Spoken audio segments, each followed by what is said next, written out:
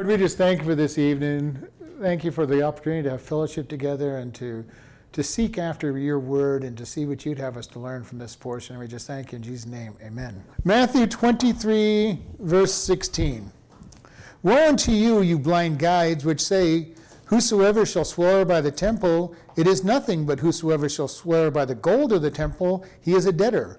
You fools and blind, for which is greater, the gold or the temple that sanctifies the gold?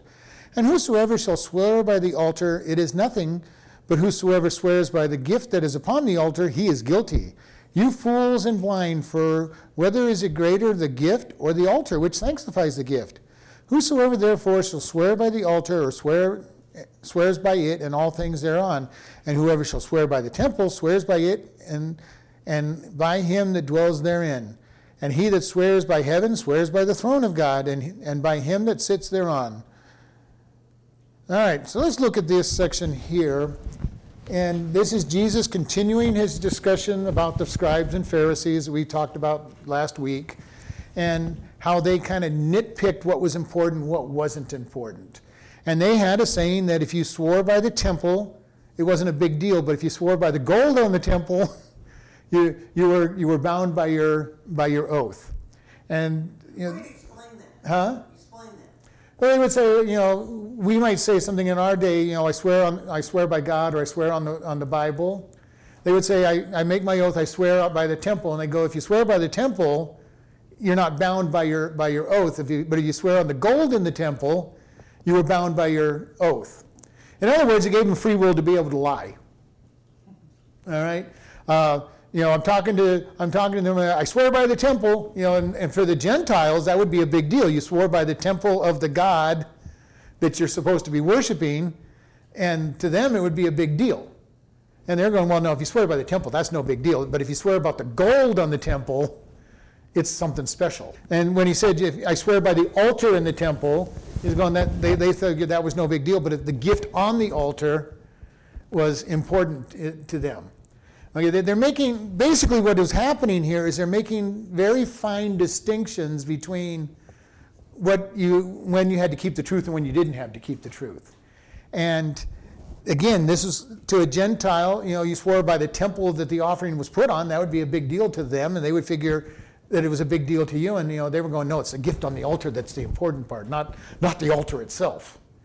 All right, and so this was the way that they were trying to manipulate people, trying to say, well, I didn't swear by something important. And all through the Bible it says, especially even in the New Testament, it says, let your yea be yea and your nay be nay. And Paul and Jesus both said, don't swear at all. If what you're saying is not true, an oath isn't going to make it any more true. Or pretending to make an oath, which is what the scribes and Pharisees were doing. Because even to the actual person in the street, if they swore by the temple, to them that was important. They were told 4 times a year that they had to make a trip to Jerusalem to worship God. So to them, the temple was important, not the gold of the temple. If the gold was what was important, all they had to do was scrape some gold off of it and carry it back home with them, and they've got the most important part of the temple at home. Do you understand what I'm saying? What the scribes were saying is, no, the temple's not that important. It's the sanctified gold that's on it that's important. It's not the altar itself, it's the gift that's put on there. And yet you couldn't offer your gift anywhere else. Wouldn't the altar be a very important thing? Oh, yeah, and that's what Jesus is saying. He goes, which is more important, the temple which sanctifies the gold or the altar which sanctifies the offering? So in here he's saying exactly what you're saying. He goes, you're looking at the minor thing, and without the altar, the gift means nothing. Without the temple, the gold would mean nothing. And I don't think he was saying, you should swear by those things necessarily. He was saying, you guys have got it all backwards anyway. You're looking at what you should swear by. And for a Christian, when we say something, it should be the truth no matter what. We shouldn't have to go, I swear by God, or I swear to God. They're making a big deal out of something, and it's saying, basically they're saying, I'm not an honest person, so I'm going to try to make you think I'm honest by saying I'm going to swear on something. Yeah. And in this case, this is exactly what they're doing. Dishonest people are going to be dishonest, no matter what they swear on. And but we've carried it into our country with your oath is made on the Bible. And so here we're seeing that Jesus is not saying it's a good thing that you're doing any of these swearing, but if you're going to swear, at least swear on something that, by or on something that's important. Okay? The gold on the temple was nothing without the temple. The gift on the altar was nothing without the altar. Be the most important part of it. And that's what Jesus is saying. You guys are not even swearing by what's important in the first place. And then he goes, if you swear by heaven, you're swearing by God who is in heaven, because that was another one of their things. We can swear by heaven, and we're not really being bound by it because we're not talking about God. We're just talking about the stars or the sky or whatever. And Jesus is saying, you all don't know what you're talking about. He says you're to be, and he doesn't go fully there, but if you're going to say something, you're to keep it. And this is what Paul goes, let your yea be yea and your nay be nay. You don't need to be swearing by anything, because if you're a follower of God, you should be a truthful person and keeping your word, whether you promise to or not. Have you ever met a kid who will say, well, I didn't promise I'd do it. I said I'd do it, but I never promised I'd do it. Well, no, that doesn't really matter. You said you're going to do it, you should be keeping your word. And, and it's not just kids who do that kind of stuff. And in our day and age, it's really bad. You can't take anybody for their word. You better have a contract. It better be ironclad. And your lawyers better be better than their lawyers. And that's because we're so far away from this, and people are just saying, well, I got you. My lawyers will get me out of it, most of them, and if they don't, then I'll have to pay. But the times I win, I've won more than I've lost. And this is the dishonesty that's out there right now. And we talked about it in the Pentateuch. God says that if you're going to tell the truth, you tell the truth, the whole truth that you know. And that doesn't mean I tell just enough to be thinking I'm telling the truth. I didn't, I left out these parts that would incriminate me. Omission is also a lie. Omission is a lie. But the whole point of that is, just the idea of what is truth, what is the honesty. And here Jesus is saying, it's just because you swear by something shouldn't be your binding truth.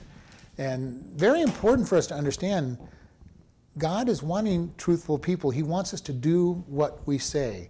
I was raised by a mentality, if you made a statement that you were going to do something, you did it. Even if something else came up that was more important or better for you, you did what you said you were going to do and kept your word. And there was many times when my dad made me do things that I had said I was going to do in spite of something else that had come up later on. If I told somebody I was going to, mow their lawn or something, and a youth event came up, I missed the youth event and mowed the yard. Now, as I got older, I got smart. I would do the yard a day early and go to the youth event both. Still fulfill my word and get to do what I wanted, but this is not what happens in our day. Line there where you go to the person and you say, look, this is what's coming up, can I do this tomorrow? Possibly, as long as you keep that. But if you do that too often, then people are going to start, you're not a person of your word because you keep postponing everything.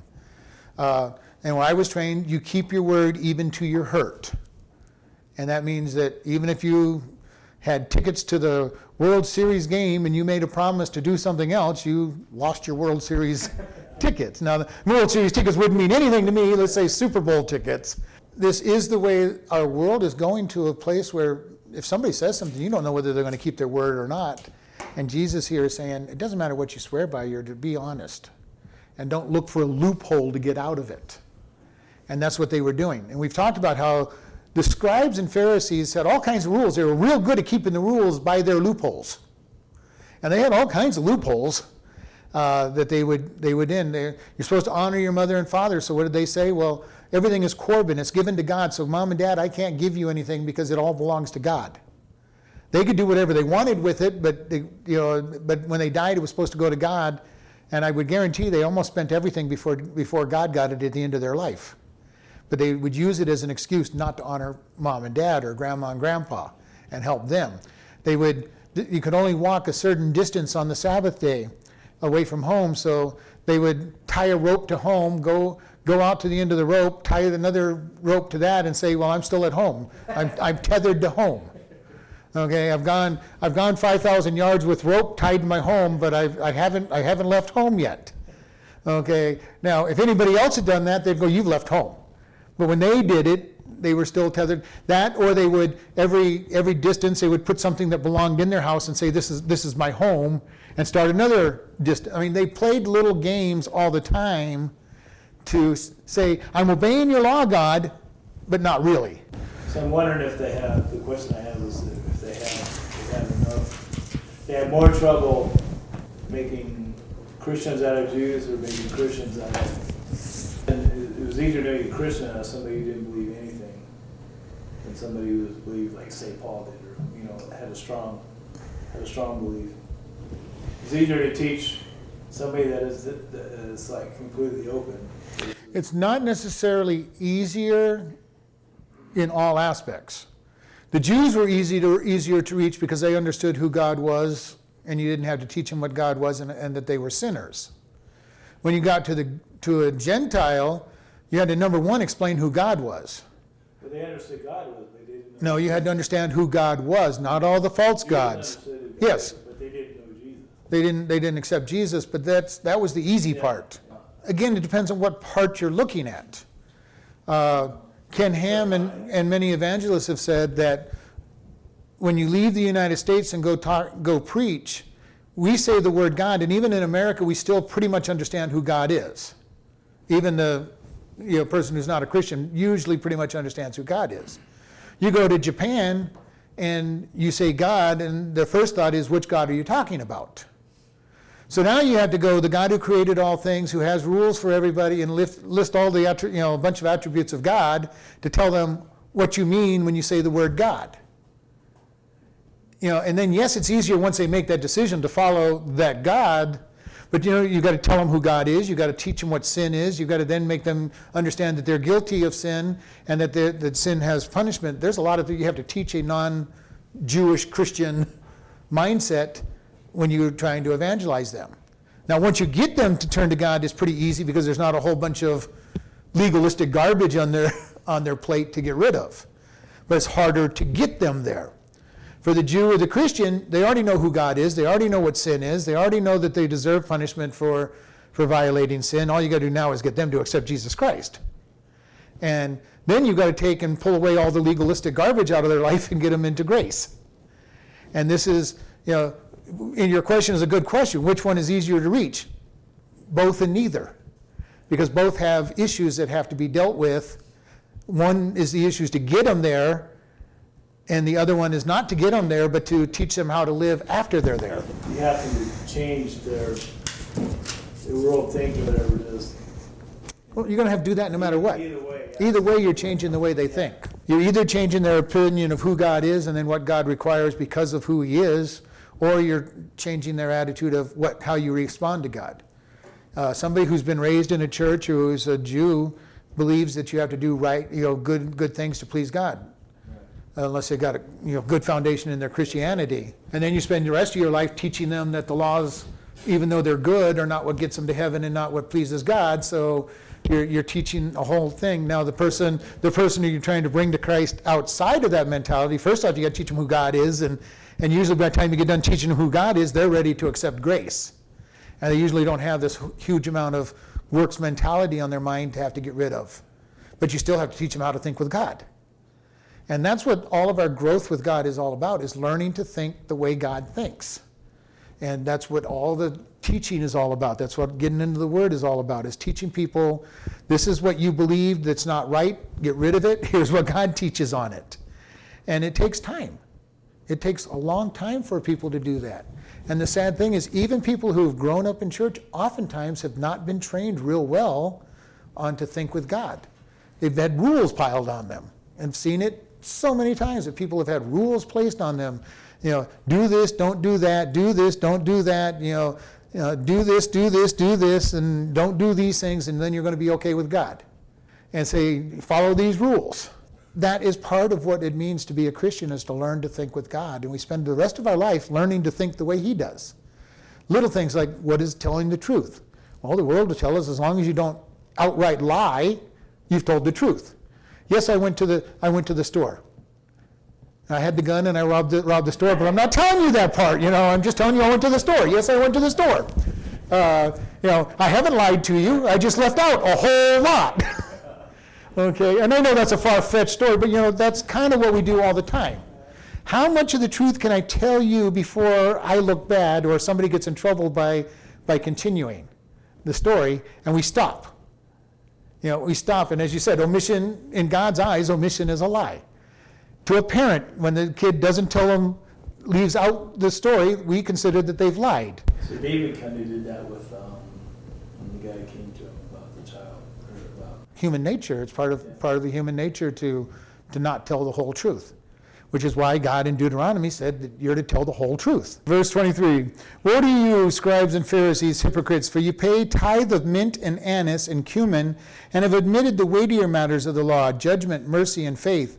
These ought you to have done, and not leave the others undone. You blind guides, you strain at a gnat and swallow a camel. So let's look at this one. He goes, scribes, you're tithing all the way down to your number of mint and the little anise seeds and your little seeds of cumin, and you're not keeping the big things. You're not showing mercy and grace to people. And this is kind of in judgment. He's going, you're being so meticulous. You're making sure that you give 1/10 of every little tiny cumin seed and every little tiny anise seed, and yet you won't show God's mercy and and judgment to people. In their mind, they were fulfilling the law. That was the easy, and people love doing the easy stuff. Giving 1/10 of everything, that was easy. 1, 2, 3, 4, 5, 6, 7, 8, 9, 10 for 1, 2, 3, 4, 5, 6, 7, 8, 9, 10. 1, 2, 3, 4. God, you get every 10th one. Piece of cake. I can do that, no problem. To show somebody mercy, that's a big deal.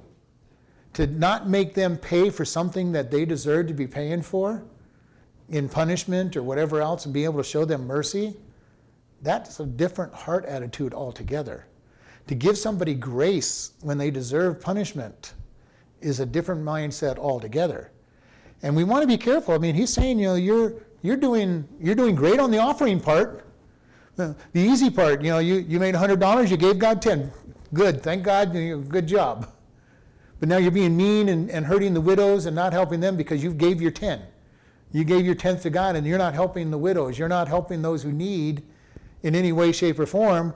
You've done one side, great, you've fulfilled that, but you're not doing the rest and the more important things. And this is why, I've left that definition of forgiveness on the PowerPoint in the morning for as long as I have, because forgiveness is so important for people. We could be giving God our tithes, we can be reading our Bible every day, we can come into church, but if we're not learning to forgive people, that's the weightier matter. Learning to forgive, learning to give mercy, learning to show love to people. And if we're doing everything that God says, somehow we're doing, you think we're doing all the 10 commandments, all the 613 commandments even, but not loving people and being forgiving and being merciful, really we're not keeping any of them for all practical purposes, because there's so many in there that say take care of one another. And Jesus is saying, hey, you're doing a great job. You're giving a tithe on the littlest things out there, but you're forgetting the most important things. He goes, you blind guides, you strain at a gnat and swallow a camel. And this is basically what he's saying. And this was you're making a big deal out of small things, and you're avoiding them with a great passion, and then you're violating big things. mountains out of molehills. That's not quite the same thing. Basically, it goes back to what he said before. You're tithing of your littlest, tiniest things, but you're not taking care of the big things. You're not taking care of the widows. You're not taking care of the orphans. You're not, you'll walk right past the unhealthy and not give alms. But Jesus is trying to teach them it's much deeper. It goes back to when he says, if you've looked at a woman with lust, you've committed adultery with her in your heart already. If you've been angry with a brother without cause, you've committed murder in your heart. And because their attitude was, well, I didn't do it. I really wanted to. I wanted to kill that person. I wanted to have adultery, but I didn't do it, God, so I'm okay.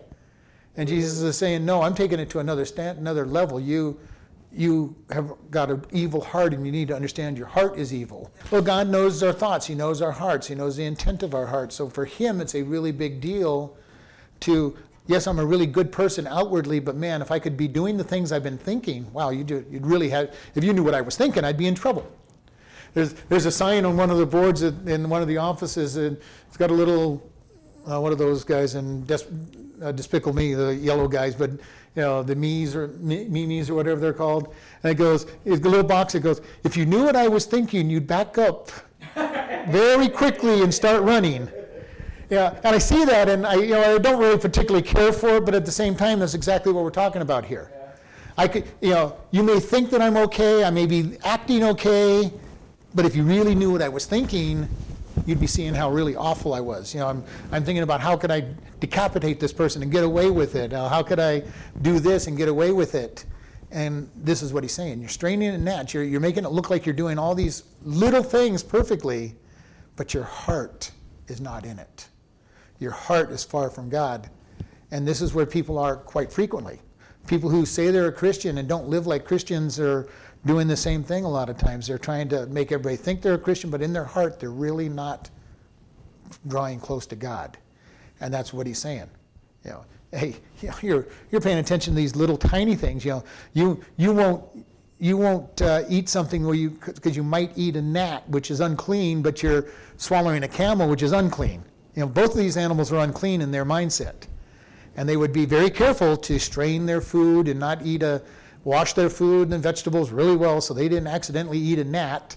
And yet he's saying, but you're out there eating a really big sin in the process. And this is something that we need to be very careful, because it is really easy to get into this, even as Christians, where we make everybody think we're being obedient to God, but man, if you just knew what we were doing on our own. We're not doing. Which means, caring for people and helping them out and doing the things that you can, because I've even heard the comment, well, I've given my tithe, I don't need to help this person. Okay, well, that's wonderful, but God still says we're supposed to help one another if we can. Now, it's one thing if you don't have the money, you've given your tithe, and all your money is gone beyond that, then yeah, you've done all that you can. But if you've given your tithe and you have a whole bunch left over and you're saying, well, I'm sorry, I can't help you, then there's a problem with where you're at. And that's what Jesus is saying. You're looking good. You're being very good in the little tiny things, but you're missing the big picture.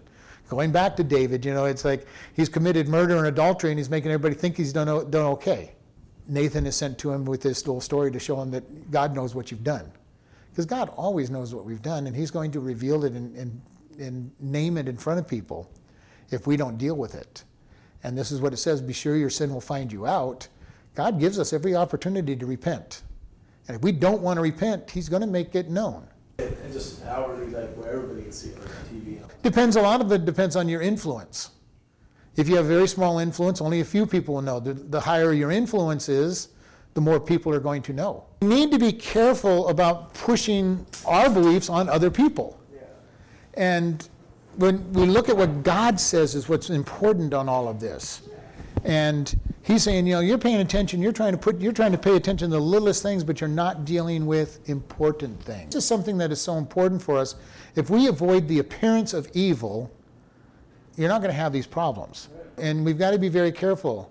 I don't like being in the office, with a woman unless those windows are opened up so people can at least see in and know, hey, there's obviously nothing going on. The drapes are open. If anybody wanted to, they could be able to see what was going on, because it's important. We've got to keep God's standard of saying, don't even put the appearance of evil on there, because people's mouths can run even if nothing happens. Again, the whole idea of straining at a gnat, a little tiny thing, and then swallowing camels of huge problems because you're not paying attention to what you should be paying attention to. Verse 25, woe unto you, scribes and Pharisees, hypocrites, for you may clean the outside of the cup and of the platter, and within are full of extortion and excess. You blind Pharisees, first clean that which is within the cup and the platter, and the outside of them may be clean also. So in other words, clean the outside of the dishes, but not the inside. You're looking good. Hey, my plates, my cups look really good. My pans look really good. Don't look at the mold inside them, but they look really good. Is this kind of a metaphor of what's in your heart? In many ways, yes. Because that's exactly what they were doing. They were cleaning the outside, making the outside look good, but their heart was full with extortions and envies and excess. And that's where exactly what he was going at. You're looking good, but inside you are nothing but filth. And this is something that we need to be very careful of, that we don't get wrapped up in ourselves. Hey, everybody, look how good I am. And we see it all the time, and I know it happens. People, husband and wife got in a fight on their way to church, but when they get to church, they're all smiles and, hi, honey, and, we're okay. And as soon as they leave church, you're back to fighting again. But, don't let anybody know in the church that we're having a bad day. We're gonna make everybody in the church think we're a perfect family. And I'm not saying you come into church and, dump out all your problems to the church, but if everything is all, look how good I am, and trying to make yourself look all perfect and everything, you got a problem. Didn't Jesus ask that question, why do you call me good? Well, he asked, good master, why, his question was, why do you call me good? There is only one good. And elsewhere, he's going, are you really, no, that's not what he was talking in that case. In that case, he's saying, are you really calling me God? Because only God is good. So basically he's saying, basically he's just asking that guy, who are you really saying I am? Not, you said I'm good. Are you really trying to say that I'm God, or are you just trying to butter me up and flatter me? No, that doesn't have the same impact as this statement does. Good thought, but it's... So in other words, he's saying here, as you said, you're making your life look good. You've cleaned up the outside really good, but on the inside, you're just a stinking corpse. Verse 27, woe unto you, scribes and Pharisees, hypocrites, for you are like unto whited sepulchres, which indeed appear beautiful outward, but are full of dead man's bones and all uncleanness. Even so also outwardly appear righteous unto men, but within you are full of hypocrisy and iniquity. So here he's going exactly what we just said. You make the tomb on the outside look really good. You've plastered it, you've painted it, it looks very pretty, but inside is still a bunch of dead man's bones. And this was done in the Jewish place a lot of times. If you had enough money, you plastered up the entrance to the tomb, you made it look really pretty, and we even see it today in mausoleums. You build this great big beautiful edifice, and you put the bones of the people in little drawers or in there, and everything looks good, but it's still full of dead man's bones. It's still a grave. Even though it looks beautiful, it's still a grave, and that's what Jesus is saying. You're dead, but you're making it look good, but you're dead.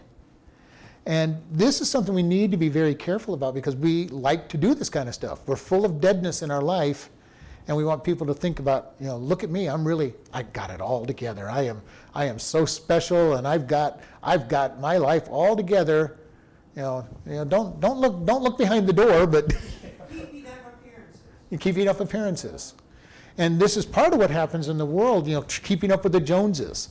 I've got to have the newest, greatest. I've got, my neighbor has this, my best friend has this. I've got to have it also, so that I'm not looking like I'm being left behind. And we do it as Christians a lot. Well, so-and-so is really a good Christian. They don't do this and that, so I guess I better not do that and this and that as well. And your heart's not in it. You're not doing it for the right reason. They're hopefully doing it for the right reason. You do it just because you think it's what people want to see and how you think you're supposed to act. And all you're doing is making a whitewashed sepulcher, and you're full of dead man's bones, saying, I really wish I could do this, but a good Christian doesn't do this. And this is the problem with all these rules. But it's just a human nature thing.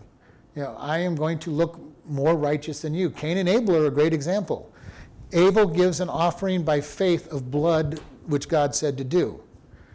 Cain comes along and takes the works of his flesh, his own hands, and says, God, I want to give you what I have done. And God says, well, I wanted blood. We do this often.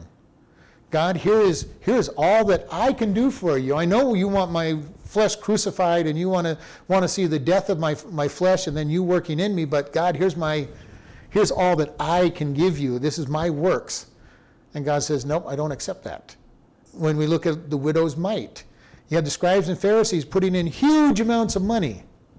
She comes along and just throws a couple pennies in, and God says she's given more than all the scribes and Pharisees combined, because she gave all that she had. They gave out of their abundance and their excess. If you give $100, out of $10,000, you may think you're giving a lot of money, but you really haven't given much in a percentage basis. But you come along and all you've made is $200 and you give $100, equal amounts of money, but that $100 is a bigger sacrifice to that person with $200 or $300 than the person who had $1,000. It was just a drop in the bucket to them. It was a huge amount to the person who's not making much. No, it's not what he asked for. That's not what I'm going with it. I'm just saying, it's kind of, I guess. From a worldly perspective, he offered a human sacrifice, which is what the world and false religions ask for all the time. But it's not what God asks for. Cursor to Nimrod's sacrificial system. Yeah, Nimrod sacrificed humans and not animals to God, or to a God. one of the Jesus is a sacrifice because he is the Lamb of God. But not in the way that Satan tries to make the false religions in their human sacrifice. Human sacrifice has been part of false religions forever, all the way back to Nimrod's day. And most deities required a human sacrifice for the ultimate blessing. And usually a child was even better, but a child, virgin, and then any other human sacrifice was acceptable. But it was in that order: children first, virgins, and then any human sacrifice. And because children will have the potential to grow up honoring God, the virgin would no longer be able to have righteous children, and then anybody else, just because Satan hates people. So abortion would be a form of... Abortion is a form of human sacrifice. It's not really looked that way, but actually in many cases I've been hearing a lot of reports from the newer abortionists. They're actually talking about it being the ultimate sacrifice to the God of pleasure and everything, and they're using those kind of terms. It's coming out to be exactly what it was back in the days of Moloch and Baal. You offered your children as a sacrifice to the God. We just do it before they're out of the womb now. And it's usually to the God of pleasure. I'm not ready to have a kid. I can't afford to have a kid. In terms of how they got it to happen is, the kid might have a deformity. It's just, it was a case of rape or whatever. But in all the different abortions, those are the very rare reason for abortion. 1 in 4 say, I just don't want to have this kid. They use abortion as a form of birth. It's like everything else that's done by the world. They use the worst case scenario to get something to happen, and then it opens the floodgates for everything else. Because the idea with abortion was sold on the idea that we're going to stop children being born from rape. We're going to stop children from being born that are deformed. And great, it sounds good. Still murder, but it sounds like at least it sounds reasonable to those who aren't going to accept that it's murder. But in practice, it's used as a form of birth control. I can't afford this kid. I either don't want this kid. I'm not ready for a family. I don't love the person that is the father of this baby, so we're just not going to have this baby. And that's the majority of all abortions. And so they're just a sacrifice to the god of pleasure. Who was Moloch? The god of pleasure and wealth. We're still offering our sacrifice to the same God. We just haven't named him in the abortion industry. But it's still the same offering. I want my pleasure, so I got to get rid of this kid because this kid will keep me from having pleasure. Same exact thing. I need to put my job first, so I'm going to get rid of this kid.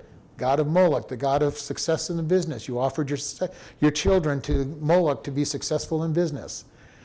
We're still worshiping the same God. We just don't have a name for him like we used to. But it's still the same God being worshipped. Nothing new under the sun. It's still going on, still happening. And we're starting to hear people talking those exact words. You've got to sacrifice your kids so you can have this pleasure. You can have your God in your life to do these things. And it's kind of interesting how as we get closer and closer to the end times, we're starting to talk more and more about sacrifice and worshiping of these things, because it's coming right back out. Nothing new under the sun. We're returning to the days before of Noah, and all the idols are starting to be propping back up. And we're starting to hear people wanting to talk about sacrifices other than the Jews. We've got lots of places that want to sacrifice animals and stuff to their gods and use altars. It's kind of an interesting world when you think about what's going on in the religious side of things, because we're reverting back to what we're supposed to have outgrown. When Christianity held sway over most of the world, things were put under God and in God's way. For all of Europe and America, we've been under the sway of Christianity. Christianity changed this world under the Roman Empire. It turned the world upside down. And it was that way for almost a millennia, where pretty much Christianity held sway. Now, granted, much of it was watered down Christianity, but people accepted that you had one wife and one man for a marriage, that you didn't have a whole bunch of mistresses out there all over the place. Your kids were worthy of being protected. Orphanages popped up to protect kids. Hospitals to heal people. We talk about in the Roman and Greek days, if you got hurt in battle, you'd be left behind by the army to die or live. If you were strong enough to live, great. If not, you deserve to die anyway. Who cared? Christianity comes along and says people have innate value because they're created in the image of God. Therefore, those who are sick and need help needed to be helped. And it changed the world, at least the European world. Women have rights in Europe and America that they have nowhere else. Is it perfect rights? No. But try being a woman in Asia or Middle East or most African countries. They're still property in a lot of those countries. You're worth whatever you brought into the marriage to enrich the husband. I'm not going to say we're perfect in this country, because we're far from perfect in dealing with interracial relations and male-female relations and all that. But man, we are so far ahead of the rest of the world.